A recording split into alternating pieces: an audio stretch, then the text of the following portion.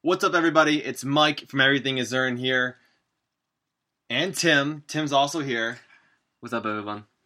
We're back. We're excited. Things are happening. And we're only, 72 days away? 73? Something like that from football season. Officially, 76 days from Browns football. So season opener. Yeah, we're getting there. We're getting Tennessee close. Titans. Things are happening. The Indians are looking like a real baseball team. Yeah, they've been winning some games. The bats have been boating out. Yeah, finally. They started hitting baseballs. Yeah, baseball. That's what they hit. That's what they hit. That's good. That's what the Indians hit. So the Indians are playing better. The Cavs had a draft. Overall, things are looking up here in the Cleveland summer sports scene, and we got some stuff to talk about. So we'll start with these Cavaliers real quick. So they did hire a woman assistant coach, which is apparently news because she's not a male. Well, that was typically what a female is. But it's history because they're obviously assistant women's head coaches in the NBA. But why it's special is if she's the first. What's her name? She's the second one. Lindsay Gottlieb. She's the first. No, second. She's the first female to come over from a college program in women's basketball to come over to the NBA to be recruited and hired. But the Spurs have a woman assistant. Yeah, there's plenty of them. There's a few out there. Yeah, okay. I'm saying she's the first one to come from... There's plenty of them. There's multitudes of women just going around. There's multitudes of females just running around. on coaching staffs in the NBA. Is that what you're saying? Yes. Okay. All right. Oh, that's fine. Whatever. But yes, first female to come from a women's college coaching program over to the NBA. Right. You're right on that. I like it. Honestly, if you're good at your job, you're good at your job. Regardless of gender or animal, creature, whatever. If you're doing your job, I don't care. You're doing your job. Yeah, if you're a gecko and that knows how to run an offense, I'm down with it. It's fine. Bring them on board. So I'm cool with that. I like the hire. You're good at your job. But John Beeline is all gushing about her. So good things so far, and it matches up with what the Cavs are trying to do. They want coaches on their staff, and they want the organization to be supportive and be able to develop these young players when you finally make your roster younger, which it is now, with the additions of these 3 new draft picks. So definitely a fan of the hire. So going right into it, we got some players that the Cavs picked up here at draft night. I thought they actually had a really good draft night. So with the 5th pick, we don't trade at all. We didn't love it. I love the pick. I didn't love that we fell to the 5th pick. The new lottery system kind of screwed us, putting bid market teams in the top 3? Top 4? Oh, three of the top 4 teams, top lottery picks were bid market teams. LA, Memphis, and New York. Yeah. So they kind of screwed Cleveland a little bit there. I think only one of the top 3 teams that had the best odds to win the number 1 pick got inside the top 4. Yeah, it was a total crapshoot on the new lottery system. I didn't like it at all. But with the pick that we did have, the 5th pick, I think we hit the money. We picked up Darius Garland, a point guard out of Vanderbilt. He didn't play many games over for them because he tore his Achilles. He had a bad injury. 5 games into the season. But the kid is talented. If he can come back from the injury and be anything like he was, I think we had a good pick there. Unlike last year, people aren't like me with this. We went over skill and talent over kind of like the hustle and character. I'm not saying he has bad character, but his talent and skill are above whatever he's displayed. Okay, so you're going to go right at Sexton here, and I'm fine with it. But the only player that actually really outperformed Sexton, and it was taken after Sexton, was Gilgeous-Alexander, who was awesome. I thought had all the talent and ability to be where the Cavs should have picked. You have big time point guard, great ball handling ability, good pace, finisher on the rim, natural, good defender, and just a natural basketball player. So I don't think that Sexton has that natural basketball ability. He definitely has some athletic ability, but he obviously has to work a little bit harder because he doesn't have that natural. And he's been shown that he's willing to do that. You saw during the season he's putting all this work in the offseason, and coaches and the trainers on the Cavs staff just waves about his work ethic and how if he had a bad shooting night, he put in that extra work. I mean, I thought that the Cavs have made a little bit more news than it is because I think most NBA players, at least young ones or ones that truly want to get better, do that on a night basis during the season. Let's have some context here, though. Let's have some context because the Cavs were in a very difficult position going into the season this past year. So you lose LeBron, and then Kevin Love goes down early, which is not what you were hoping to have happen.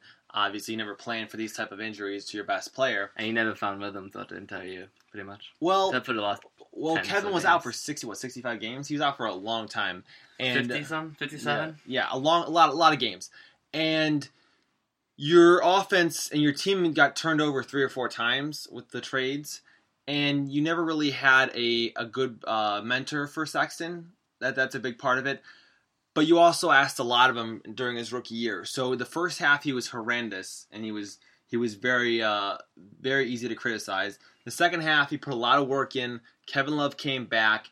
They mixed up the lineups. They ended up putting Larry Nance into more lineups with Sexton, which actually really helped because Nance was doing a very nice job passing out of the top of the elbows there. And he's good at setting screens and kind of rolling and playing off Sexton in that kind of high pick and roll, or the two-man pick and roll game up top, which the Cavs offense was centered around. Yeah, so they needed a guy to pass they needed to put some passes around Sexton because he's not a great passer. He's not a natural passer. He's not a natural He needs to learn how to do it. He's not a natural fit at the point guard. He's really a shooting guard. Everyone, I think, in Cleveland is kind of on board at this point. He's a tweener. At saying Sexton is a shooting guard. But he's Which not, is why we picked up Darius Garland. Yes, a natural scorer, a natural fluid ball handler and passer. He can create for himself, and with that space, he can create for others too. I think that's what Kobe Altman and kind of the rest of the front office was kind of thinking there. Yeah, I really like the pick. I think it's a smart one. I think you go get the best player on the board, which is what you have to do when you're in a rebuild. You don't have time to mess around and go, oh, well, we got to get this player, get that player. I mean, ultimately, what we know is that Sexton is more than likely going to be an off-the-bench player once the Cavs roster gets good. Okay, so don't kill me on this one. He's a starter right now. He's a starter right now. We're not going to put him on the bench right now. But when the Cavs roster gets upgraded in talent, he is and will be a backup point guard or shooting guard. Well, we're kind of stuck in a cap situation this year. But after this year, we have a lot of cap freeing up. Was it $67 million roughly? Yeah, it's a ton of 2020. And I think there's a few bid free agents. I can't think of any off the top of my head right now. But I think that's what the front office has been kind of gearing towards and kind of shifting the contracts towards, because they picked up we don't have any more, but picked up the Jordan Taylor contract. They picked up Brandon Knight. Jetty expires after this year, I believe. So does Henson, and so does Tristan Thompson. Right. And Tristan Thompson has and 14 year, and Dellavedova. So you have all these expiring contracts. You're basically gonna have the opportunity to turn over the whole 2/3 of your roster. Sign a Mats, build a few role players on. At this point, right now, as the Cavs roster stands, you're only going to have 7 players going into next year under contract. You're going to have the 3 rookies, Garland, Windler, Dylan Windler, and then Kevin Porter Jr. Right, and then you have your guys that are currently on the Cavs roster: Kevin Love, Larry Nance, Sexton, and Ante Zizic. So there's your 7. Still have Ante on the contract? There's your 7 guys. Everyone else is gone after this year, unless you decide to re-sign them or No, Waba's a restricted free agent right now, isn't he? We need to re-sign him. But if the season started today, like going next year, you only have 7 guys under contract. So it means you have to add 8 players to your roster.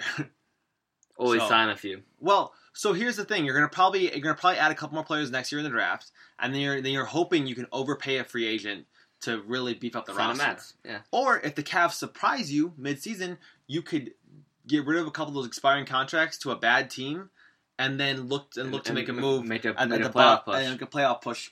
For a 6 or 5 or 6 seed if you're really that good. But there's the chances they're not going to be that good. I think it could be. I think we just have to stay healthy, and that's a big if. Especially with Kevin Love's history. Darius Garland. We haven't talked about Kevin Porter Jr., but he just was he the one that had the Achilles injury? No, Kevin Porter Jr. had problems with the coaching staff. Well, he had That's that, why but he he also dropped down. he had a meniscus tear, I think. Yeah, Kevin Porter. I Yeah. don't know. His red flags were I know it's- all, I- were all personnel stuff. So okay, kind of going back to the draft here a little bit. Garland, love the pick. You take Windler at 26, even though Porter Jr. were still on the board. Windler's nice. I like Windler. I like Windler a lot. That guy can shoot. He dropped 35 points on Maryland in the first round of the NCAA tournament.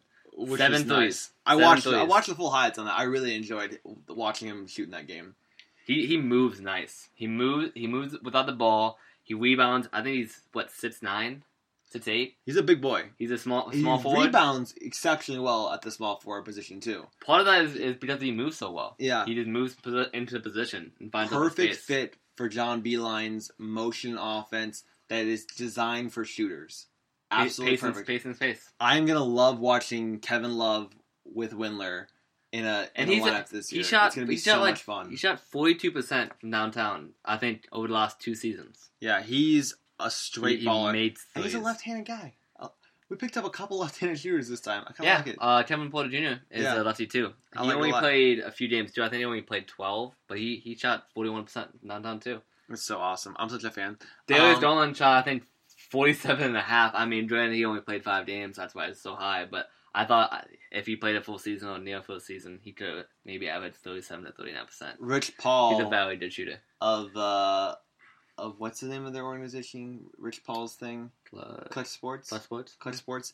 Yeah, he said that a certain Clutch Sports player is a big fan of Darius Garland, hinting at LeBron James, obviously. So LeBron was a big fan of Garland. You know who LeBron was also a fan of? Shabazz Napier. Yeah, that's good context there, Tim. That's really good context.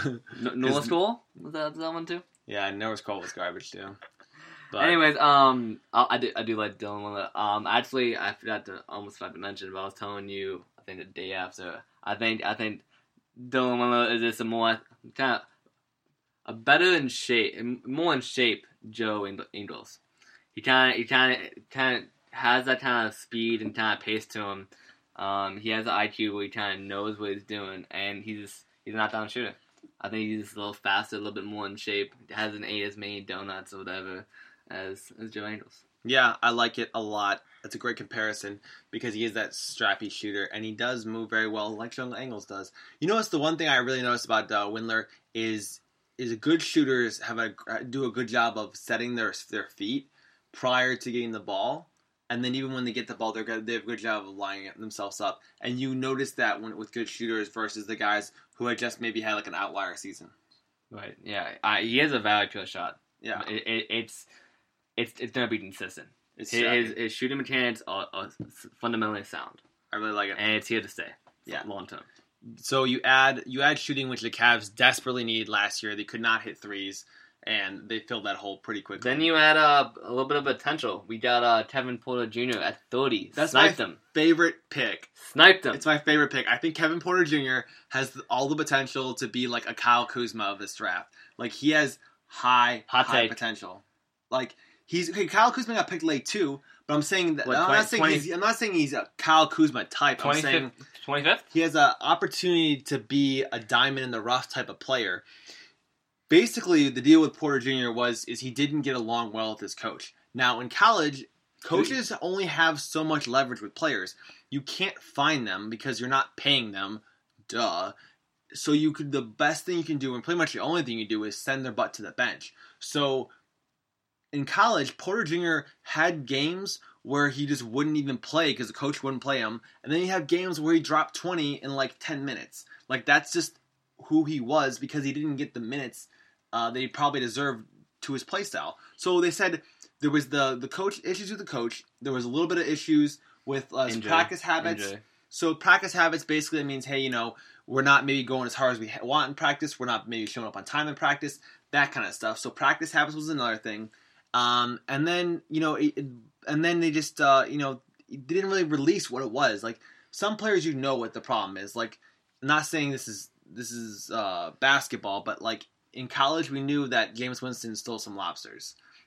We never heard what really happened, just small murmurings of why Kevin Porter Jr. dropped. But when he did make plays, the overall take on him is that he made NBA type moves when he was scoring, and he could score in bunches. He has all-star potential. That's what it is. His ceiling, His ceiling is high. It's super high. It all depends. It depends on a lot of things, but it's up to him to put in the work. It's up to the player development and John Beilein to give him the tools and kind of give him the confidence and freedom to expand his game and feel confident in his development. And then it's up to the veterans to also kind of lead him the way and kind of show him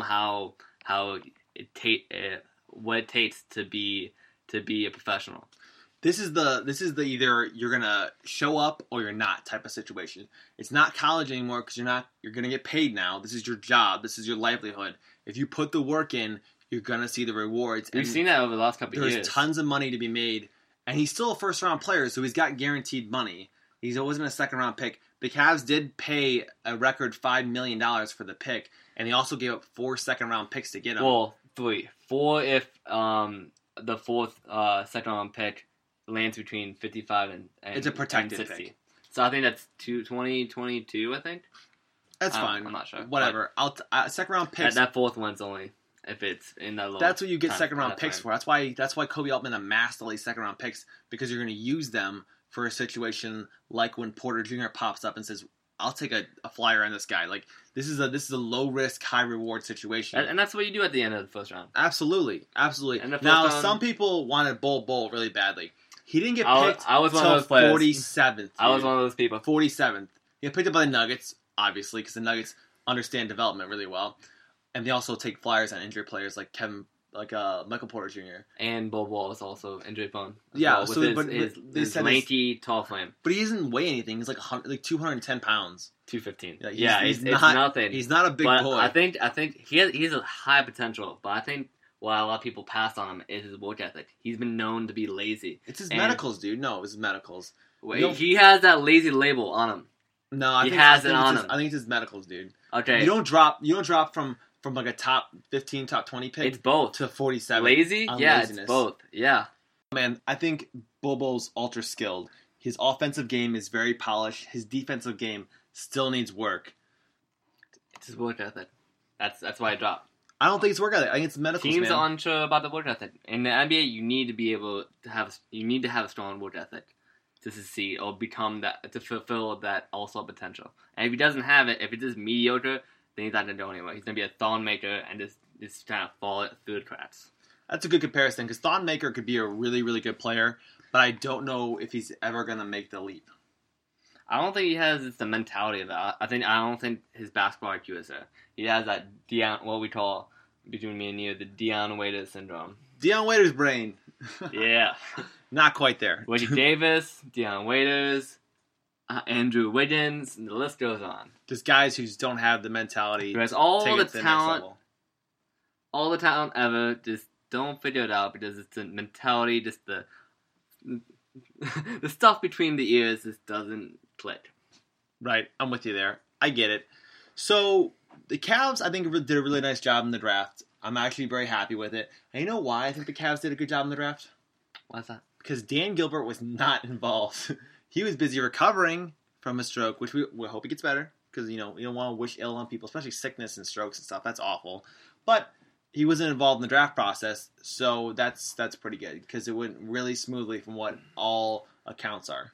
Yeah, I think I was surprised by Kobe Altman.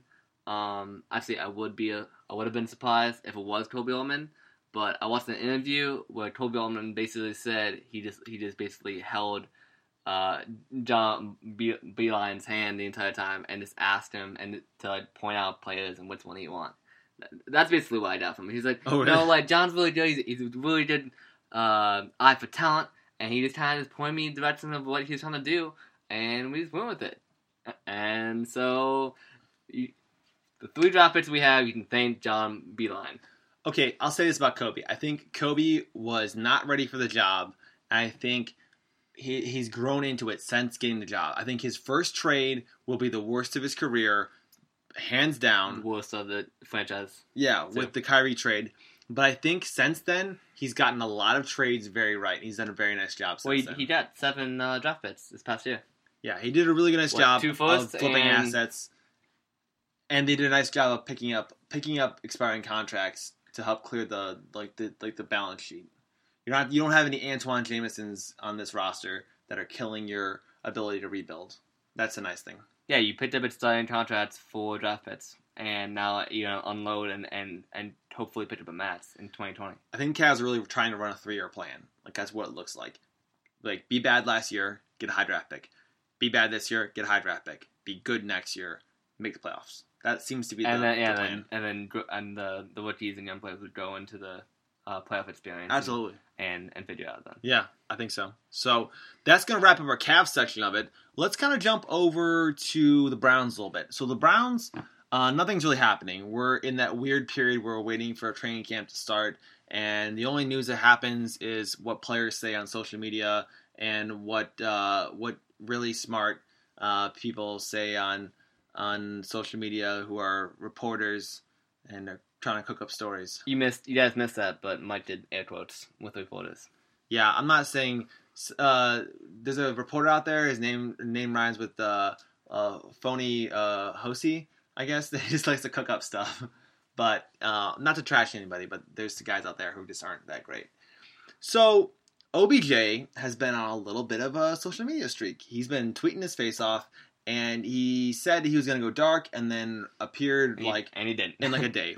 So, Tim, what are your thoughts on the OBJ back from the dark so quick? I think he has the same mentality as Baker Mayfield. If he sees something that he doesn't agree with, or that he knows to be false and is straight slander towards him or his teammates or something about the organization, he's gonna speak up about it and put in his 2 cents.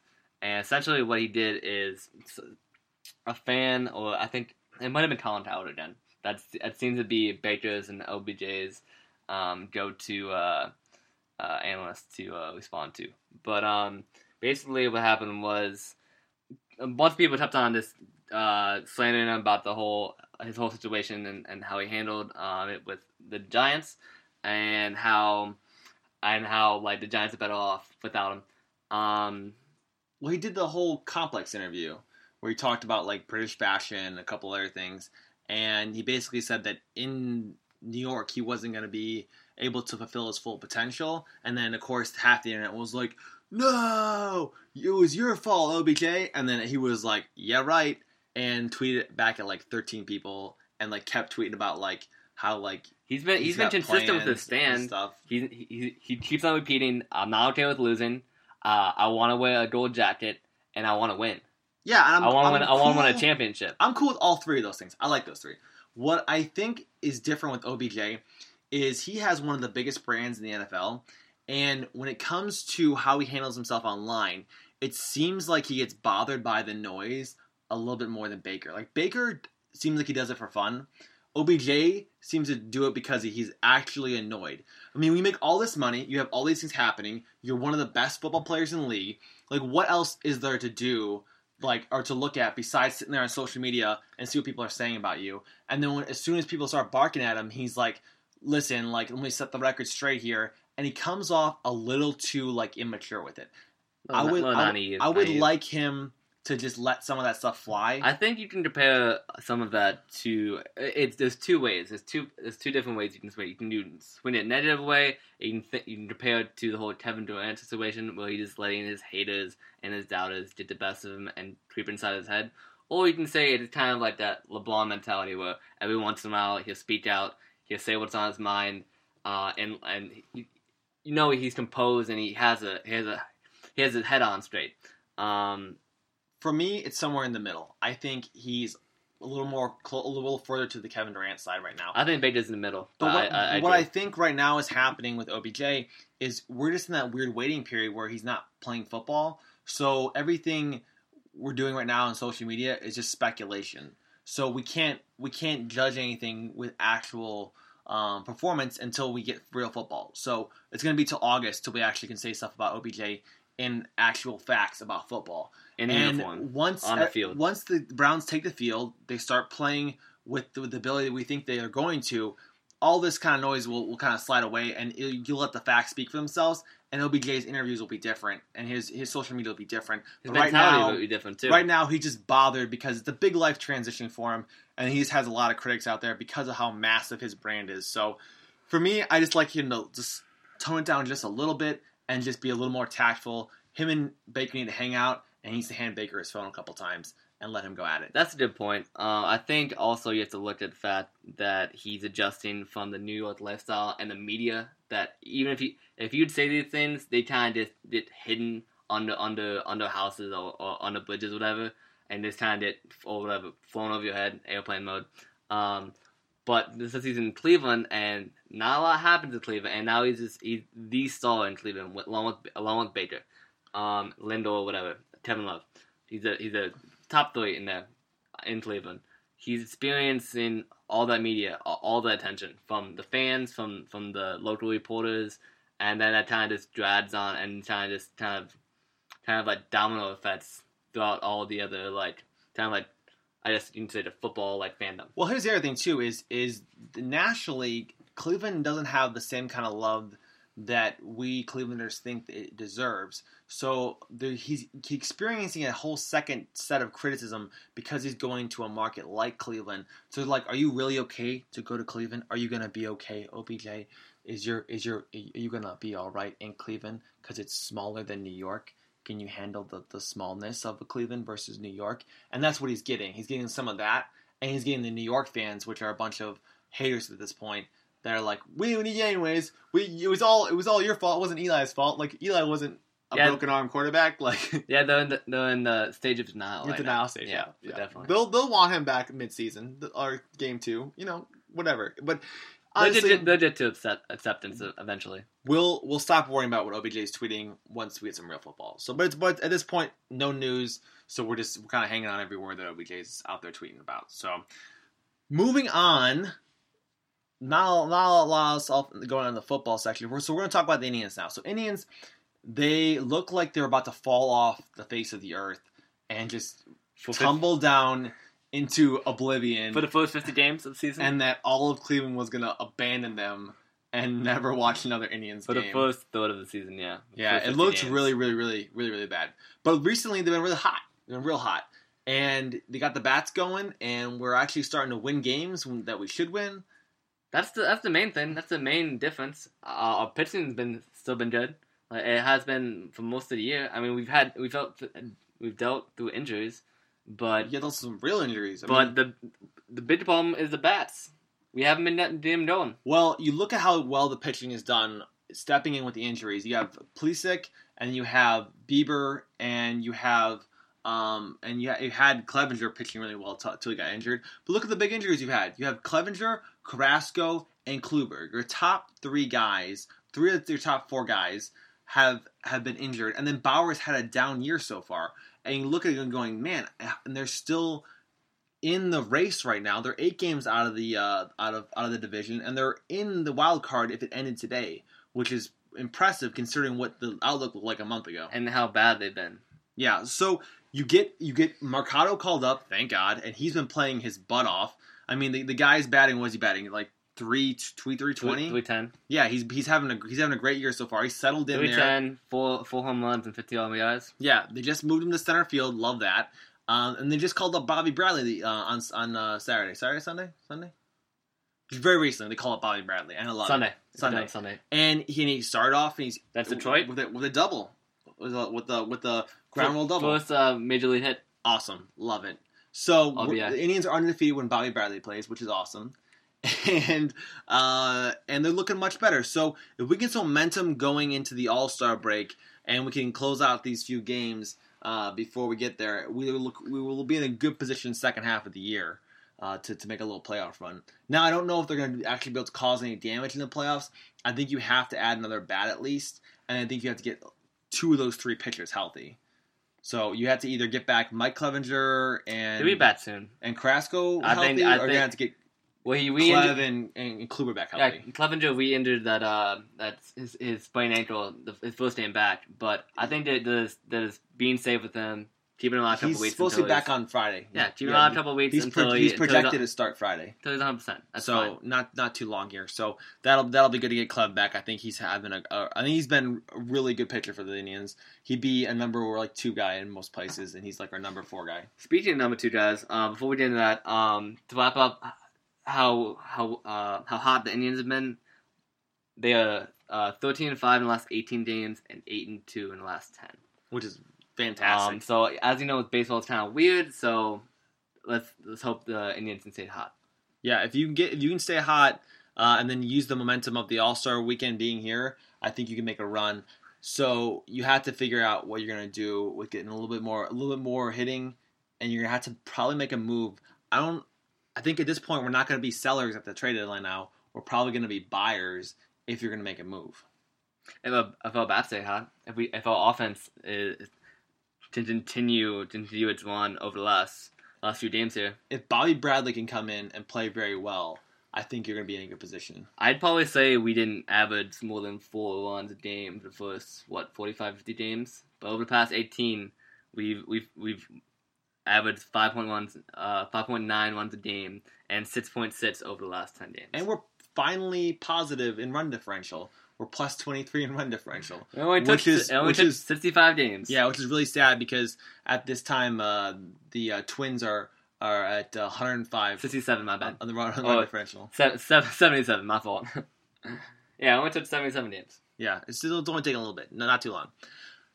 All right, so this is going to bring us to our last segment here, which is going to be our buy or sell, which is our weekly segment we're going to do now. Actually, we have 2. We have 2? Yeah. We have This Week in Cleveland, where we discuss the main bullet points, so basically a summary of what we just did. And then, the new buy or sell. What are you buying? The statements we have, are you buying it or are you selling it? You want to start us off? We're starting with the Cavs, I think. Okay, so buy or sell. Kevin Porter Jr. will be the next James Harden. Through his knack, his athletic ability and his knack for creating off the dribble and with a lethal step back, he's drawn comparisons to James Harden. And saying that he has potential to kind of morph into the player that James Harden became. I don't think he's going to be a player. He is a strong isolation player. Actually, an NBA top skills trainer, Chris Brickley, said he's the biggest sleeper in the draft. But it's really hard to predict, and that's James Harden. I think his game is more comparison to Kelly Olynyk. It's kind of same. Not Kelly Oubre. You got that in my head. Kelly Oubre from over in Phoenix. I think he has similar style, similar movement, and kind of similar frame and body type. But he has potential to be a star. I just don't think superstar is that ceiling. I'm gonna sell that as well because I think the comparison's interesting. When he has scored, he does show flashes of what James Harden kind of looks like. But you gotta remember, James Harden is now an MVP, and he's been an absolute monster. He's so refined. He's so efficient. For Kevin Porter Jr. to be anywhere close to James Harden, he needs to become so much more polished. He could be like early Thunder James Harden. Yeah, that's a real possibility. Yeah. So we'll see how it all shakes out. But we're gonna both sell that one. Number 2. And he dunked like, I think you bought this up. He dunks like Jaylen Brown. He dunks kind of like Jaylen Brown. He's aggressive. He's an aggressive dunker. It's gonna be very fun to watch him make some dunks on the this Cavs season. Catching lobs from Darius Garland. He's gonna play in the summer league, unlike Garland. So him and Windler will play in the summer league. Yeah, Garland keeping him out just for health concerns, just to be safe. And then Garland and Porter Jr. will play. I think is Sexton playing too? You're right. I'd imagine. You're wrong. You said Garland. Oh, Kevin Porter and Windler. Yes. Are playing. Thank you. Garland is sitting out. Okay, so number 2, the Browns. Are you buying or selling Rashard Higgins will be a Pro Bowler? I'm gonna sell that one. I think he has a talent to do it. Maybe on a less skilled offensive team, a less high powered offense, he could be. But with all the weapons we have, we still have Duke, Chubb, Kareem Hunt after 8 games, Njoku, OBJ, Juice, Antonio Callaway, who's been under the radar with all these weapons. I think with Freddie Kitchens' offense and how Baker's going to spread out the ball, I just don't think he's going to have the numbers to reach a Pro Bowl. But I think he could do it in a different system on a different team. So I'm going to sell that. I'm going to buy that. You hear that? You hear that, Rashard? I'm buying that. And we're one game focused. But go on. I'm going to buy that. I think he is really the Browns' number 2 receiver, and that Juice is our number 3 receiver. I think Higgins has undeniable chemistry with Baker Mayfield. His 71% catch percentage last year was out of this world. The second in the league? It's super high. It's crazy high. So Baker and him are absolutely on the same page. He loves catching balls from Baker. He knows exactly where it's going to be. He gets open. And he creates passing windows super well. So I'm going to buy it because I know Baker, when in trouble, is going to look for Rashard Higgins, and he's going to get big-time opportunity because there's going to be so much focus on OBJ and Juice that you're going to see Higgins flying open, and he's going to make big-time plays. I'm going to say absolutely Pro Bowl. Well, he has all the intangibles. He gets open very well in zone, and his catch radius in man-to-man is underrated. And as you saw a few times throughout the year, several times throughout the year, he has extremely underrated footwork, and his ability to come down with 2 feet on basically anyone on the field is something that has been overlooked and will be overlooked until people start noticing him. But we're noticing him now. Yeah, he's a big time weapon for the Browns, and I think he's an underlooked player, like you said, and national media is gonna have to look out for him because he will have the Browns are going to be on national media. They have 4 primetime games this year? Yeah, and we're gonna flex that 5th game. You know we're about to flex in that 5th game. It's gonna happen. It's happening. It's optional, but we know optional end quotes means it's gonna happen. We know that the New England game is gonna get flexed in. We all just know it. They just can't do it right away because they can't give us 5 games after we missed the playoffs last year. And the last little bit on Higgins, I think he was still was overshadowed last year because he was injured for a lot of it. He did some rhythm and he get injured, and he did some rhythm with Baker and he explode and have like a 120-yard game, and then he turned an ankle. Yeah. So if he didn't stay healthy here, and then let him explode and have a big year, I think what you said on buying on him being Pro Bowl is a very realistic possibility. I just think within the offense, within the scheme, run-oriented offense, I just don't think he's under the touches, the numbers to do it. And you know when you're working in a room with guys like OBJ and Juice, you're only going to get better, and you're gonna feed off the things energy they're doing and the energy. The ethic, the work ethic. You saw how that changed with. You're gonna pick up those little. You're gonna pick up those little things that OBJ and Juice are doing too. You don't get to be around that every day and just not pick up anything. He's gonna add to his game from being in the same wide receiver room with those guys. The elite little things that like I said, that made that elite whatever player, in this case wide receiver, that OBJ does so well or Jarvis does so well. And maybe it's on a daily basis that probably on a daily basis that's how that elite still forms. So I agree. Being around them is only gonna be better. You don't get worse around Tom Brady. If anything, you say neutral. But most of the time, you're going to lift it up because just overall, I said that elite talent, that elite work ethic. That's why the Patriots can sell their backup quarterbacks for first-round picks every year. Every year. You remember when Matt Flynn got like that $80 million contract? Holy crap. And then they waived him after a season because they realized he was trash. Yeah. He wasn't the next Aaron Rodgers behind Brett Favre. Yeah, what a ridiculous contract that guy got. From one game. He had one big game. One game. He made himself a lifetime of money. Oh, no, that was behind Aaron Rodgers. Matt Flynn. That's what I'm saying, yeah, he was. I thought we were talking about Tom Brady. So. Okay. And the last buy or sell is with the Indians. Buy or sell, will the Indians trade Trevor Bauer before the July 31st trade deadline? I'm going to say no, okay? So I say no because at this point, with the Indians being hot, they're going to be buyers at this point. So they're not trying to like sell off a big prospect, a big player like Bauer, because they're going to make a push. The only way you trade Bauer is if you get back a package of Clint Frazier. You bet a huge offensive. Well, no, because you can get back Clint Frazier and a couple other players from the Yankees, and I'd be happy.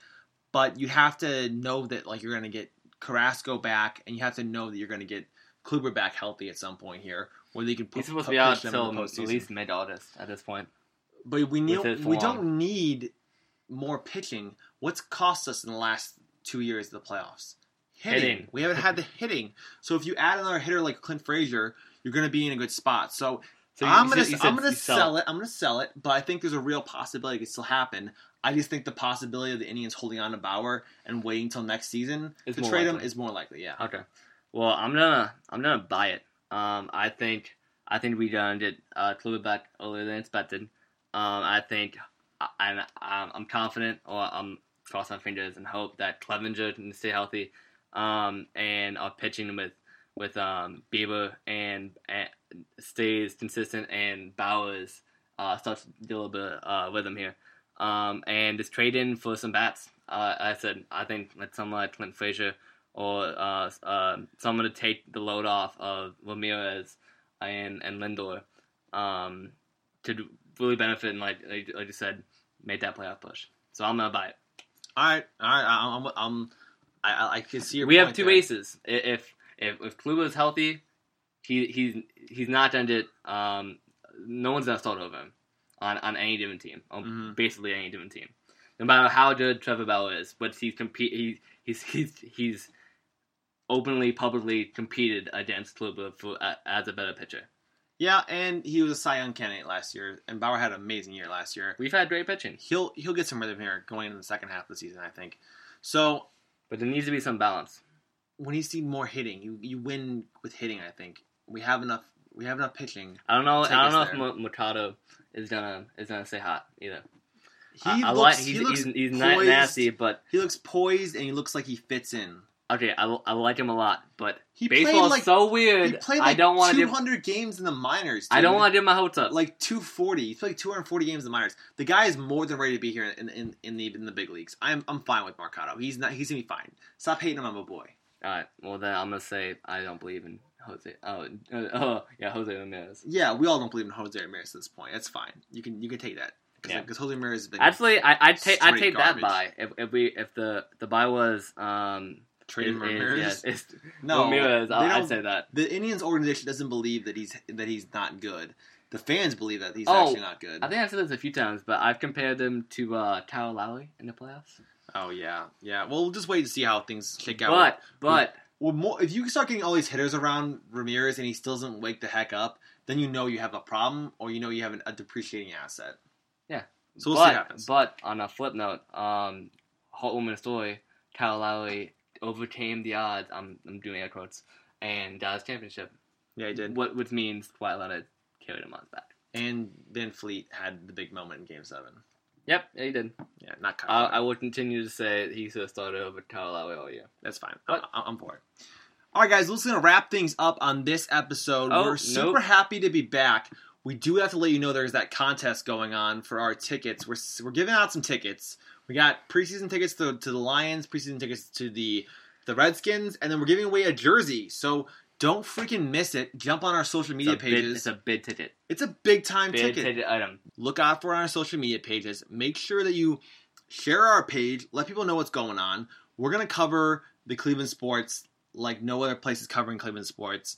And we're going to give you the content you're actually looking for. Not this regurgitated crap that you're going to see about the same story that ESPN posted 5 minutes ago. That's just not going to happen. We're going to look for the stuff that matters. We're going to get the stuff that you guys want to talk about, and we're going to be active and on there when you guys want to have discussions. So we appreciate everyone who's follows the podcast, everyone who's on social media, and we're excited for what this next few months are going to bring here in Cleveland sports. Do you have a handle? No, I don't have a handle right now. Okay, all right. I don't have a handle either. Well, thanks so much for listening to the podcast. We super appreciate it, guys. And my name is Mike. My name is Tim. And as always, in Cleveland, everything is earned. We'll talk to you soon.